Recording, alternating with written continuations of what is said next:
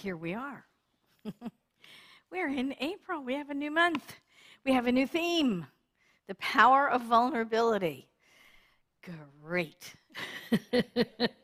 We just finished cultivating authenticity. There was a lot of vulnerability in there. And now we're taking a deeper dive, right? We are at the place, really, where these things intersect, right? We're at the place where vulnerability and authenticity are intersecting. In order to cultivate authenticity, we have to muster up the courage to be vulnerable, to put ourselves out there. That's the power of vulnerability, right? And that is this month's theme. That is the power of vulnerability, to be able to muster up the courage and put our authentic selves out there and surrender to the truth of ourselves, to be our whole truth out in the world. So that's what today's talk is, into your hands, and that is surrender. But it is surrendering to the truth of ourselves. It's not like, sending up the white flag, it's not like I give. It is surrendering to a greater idea of yourself, and Ernest Holmes, I love this talk. Ernest Holmes gave a talk on his radio show, this thing called Life. This was April 30th of 1950. And he said, and I love the title, You Are Important to God was the title of the talk. I love it. He said, think of yourself as being in partnership with this divine presence and its creative law. Learn to trust the presence as you trust the simple fact that you are living. Don't be afraid to throw yourself with complete abandonment and with perfect acceptance into its soft embrace, for it is closer to you than your very breath and nearer to you than your hands and feet. It's right where you are. So it's becoming aware of that, becoming awake and aware of that. And Palm Sunday, I love the whole Easter story, but Palm Sunday is a great opportunity to speak to the vulnerability, the intersection of authenticity and courage, because Palm Sunday is the story of Jesus' journey into Jerusalem, right, where he enters into the city, into his destiny, right, and into Holy Week. This is the day that begins Holy Week as we know it. Here we are 2,000 years later. But it's about authenticity. It is about surrender. It's about stepping into the greatness with courage and with humility. And it's a great story.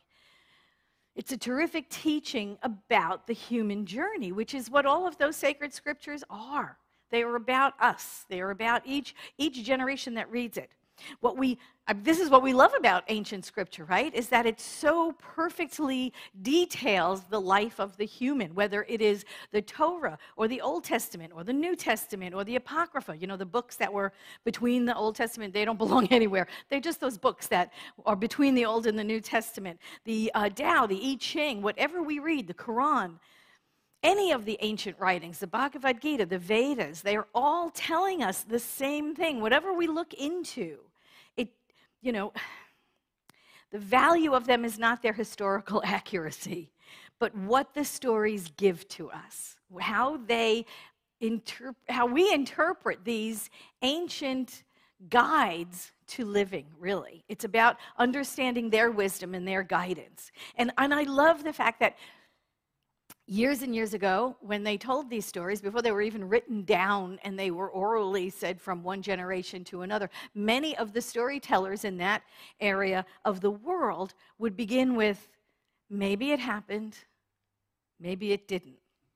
It's the story that counts. And then they would go into the story. And we need to understand that as well, right? This whole idea of the inerrancy of the Bible, but that was just a reaction to the European Enlightenment, where the Calvinists pushed back and said, no science. It's all about God. It's all, and this is the actual factual thing that God did. And it really wasn't. It's a relatively new interpretation, that inerrant Word of God thing. They were stories. They were meant to share a universal truth. And I love that about them. The value of those ancient scriptures and texts are, how do we apply it to our lives now? How do we apply it to our life now? And the Palm Sunday story is fabulous because it is really rich in symbolism, and it's got a story to tell us. Bethany is where really the Palm Sunday story begins, right? Out of town. They're not in Jerusalem yet. They're in Bethany, which means the house of figs, but also unripened figs. So Bethany stands for potential. That's its meaning, is potential. Jerusalem, the city of peace, that's what it means. And then his interactions with Martha and her sister Mary, you know, they were the sisters of Lazarus, right? Martha was the outer driven, our ego self, the doer. And Mary was the inner, represents our intuition. Lazarus, of course, you know, the dead guy. Lazarus was the sleeping, unaware of our divinity. He was the unconscious, and I know you know these people. You probably go around and shop with them in the supermarkets. They're the ones that bang into you with the card, you know, the ones that are sleepwalking through life, right? Lazarus represents those, the unconscious among us. Now, Ernest Holmes, in a Holmes Reader for All Seasons, says, under some condition, we shall awake from our sleep. This is the meaning of the saying, awake thou that sleepest and arise from the dead, the Christ consciousness will give you light.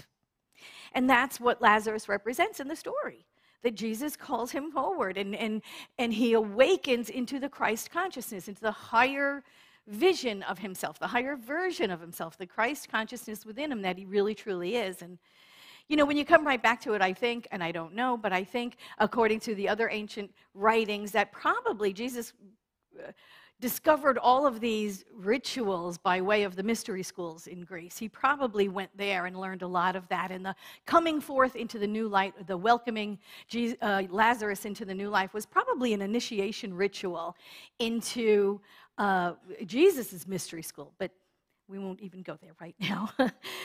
But this is the spiritual path that we are on, right? This is our spiritual path, awakening. You know, you come to a center like this and it's like, there's a new way to look at this stuff. I love this. And this is what we're doing. We're awakening to our inner divine nature when we are called by that higher self within us, that inner Christ consciousness to wake up. Wake up. You know, and then later on in the story, Jesus tells his disciples to go down and get that little colt, right? You know the story where he rides in on a colt. Get the little colt and bring it to me. I'm going to use that. So back to the symbolism of this thing. He didn't choose a camel. The reason he didn't choose a camel is because camels were symbols of the wealthy, the privileged rode on camels. So he on purpose didn't take that. He didn't ride in on a horse, because horses were animals of war. They were in front of chariots. Armies rode on horses into battle. So they were war animals. He didn't choose that. He rode a donkey, right? A little donkey. Jesus represents our Christ consciousness, the higher of us, right? That highest ideal within us, that lives within us, our Christ consciousness. The donkey, our human self, right? Our human ego self, if you will, right? This human body. And together, they represent the spiritualized human being, right? You have the divine consciousness in the human body, awake and aware of its spiritual truth. So there you have Jesus riding in on the donkey. And you notice, we don't eliminate our ego, right? Jesus never got rid of the donkey. He didn't get rid of it. He kept it. Just like we invite our ego along for the ride. We just don't let it run the show. Right? We just don't. So there is all of this symbolism in this story, in this Palm Sunday story. We haven't even gotten to Jerusalem yet, you know? I just love it. Anyway, so on the journey from Bethany to Jerusalem, you remember Jesus passing the fig tree? Yeah, he passed the fig tree. Great symbolism there. It was a cautionary tale. I think Jesus was feeling a little peckish that morning, right? Wanted a little snack. So he approaches the fig tree, and the fig tree had lots of leaves, but no figs. No figs, just leaves. And in an act of frustration, or maybe he was just hangry, right? You know how we get a little hungry, angry thing going on. He curses the fig tree. May no one eat fruit of you again. Right? That's it. That was kind of a little, hissy fit. Next time the group passes by the tree, it's all dead and withered. And could you imagine what the disciples were like? Don't get them mad, like whatever you do, don't get them angry, right? But it is the first, and I think might be only passage in the Bible where Jesus uses this power within him, this spiritual power and the law for destructive instead of constructive purposes. I think it's the one and only place in the Bible where he does that, and it's a fascinating story. And here it is, it's telling us something. It's one of the greatest lessons along our path, isn't it? This idea that since we are one, we cannot do harm to something else without harming ourselves. Right? It's also teaching us the law doesn't care what you put into it. We always say the law is impersonal and infallible. It works all the time for everybody using it. It does not care what is put into it. It does not judge what has been put into it.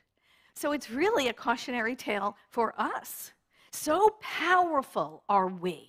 Right? We don't even realize. But so powerful are we, so immersed in this universal intelligence that we can use this spiritual power for destructive instead of creative purposes as well. And we must be aware and awake of that, right? Because there are no others. Our core concept one is God is all there is. So we have to give up on getting back or revenge, or any of those thoughts, because they absolutely are hurting us, right? We cannot hurt anyone else without hurting ourselves. Spiritual maturity on this path allows us to let go of destructive ideas, of that whole getting back or revenge nonsense. As we integrate our humanness, remember the donkey and the Christ consciousness, that's all we are. We're a bunch of asses, Anyway, when we put those together, we have this human body, we have this divine consciousness within us. When we integrate that, we let go of those lower feelings. We let go of this idea of getting back or revenge. With the Christ consciousness, we hold people harmless. All the time, we hold people harmless. We see people as God sees them. So let's go back to the Palm Sunday story, right? So Jesus enters the temple. We know that story as well. Finds the money changers. They're there to sell doves and small little animals for sacrifice, right? Because that's what they did at that time. It overturns the tables, the whole bit. The idea of the sacrificing of the pigeons or the small animals or whatever they are, remember, that's superstition. That idea of this ritualistic thing was superstition, conducting spiritual events at the physical level. Like the animal was stepping in for something else. And really, it goes back to pagan sacrifice. That's all that was, this practice, this pagan sacrifice was called the blood sacrifice. Something had to bleed and die in order for God to be good to us. Right? In order for God to make the water flow or make the crops go or to keep us from getting ill. It was all superstitious ritual to protect us from getting harmed or hurt or starving to death or whatever. And isn't it ironic that the Jesus story became the example of the most extreme pagan blood sacrifice? Right? That the Christian religion just incorporated it in, and incorporated this pagan ritual into the Christ story. But that's Easter, and I'm not going to talk about that because that's next week. But we recognize the inner and the outer lives, right, of humans that we are. We recognize the Martha and Mary of ourselves. Right? The inner, the intuitive, and the outer, the doer. We recognize that this is part of our human life. And then we awaken to our spiritual nature like Lazarus was awakened. We awaken to our Christ consciousness within us, and we are called forth to our own higher nature, our Christ consciousness.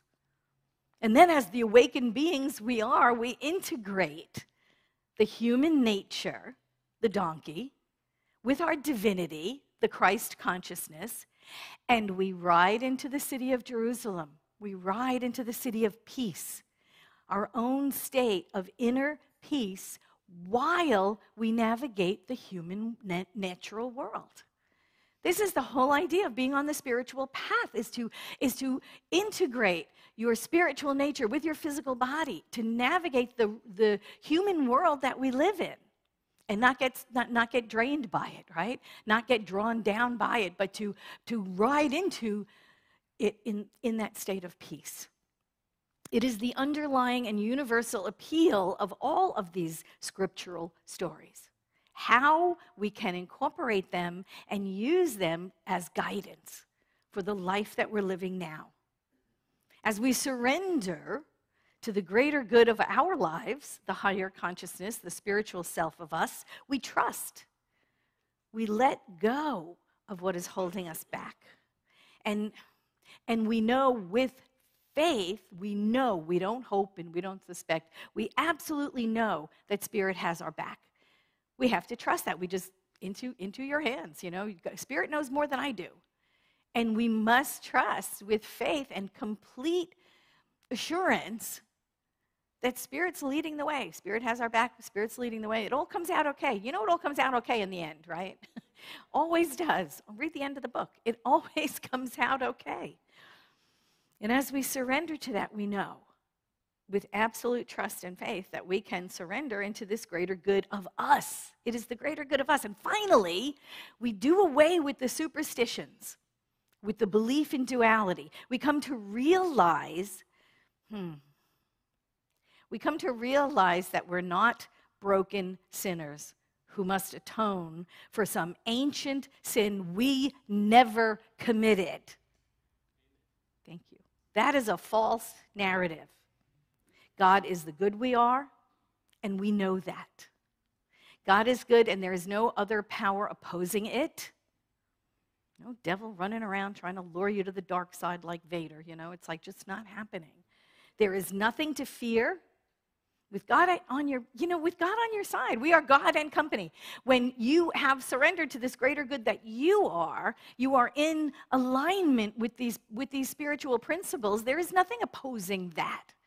There is no dark side running around trying to lure you away. You are that. You are truth. You are love. You are spiritual in nature. You are the truth of you is spiritual. You are an activity of God. And there's nothing else true about you. And when we get that, when we incorporate that into our livingness, we know there is nothing to fear. There is nothing to atone for. There is nothing to fight against. There's nothing to overcome. We are simply that in the world because there is no other. There's no other. There is Spirit individualizing itself as each one of us. And that's it.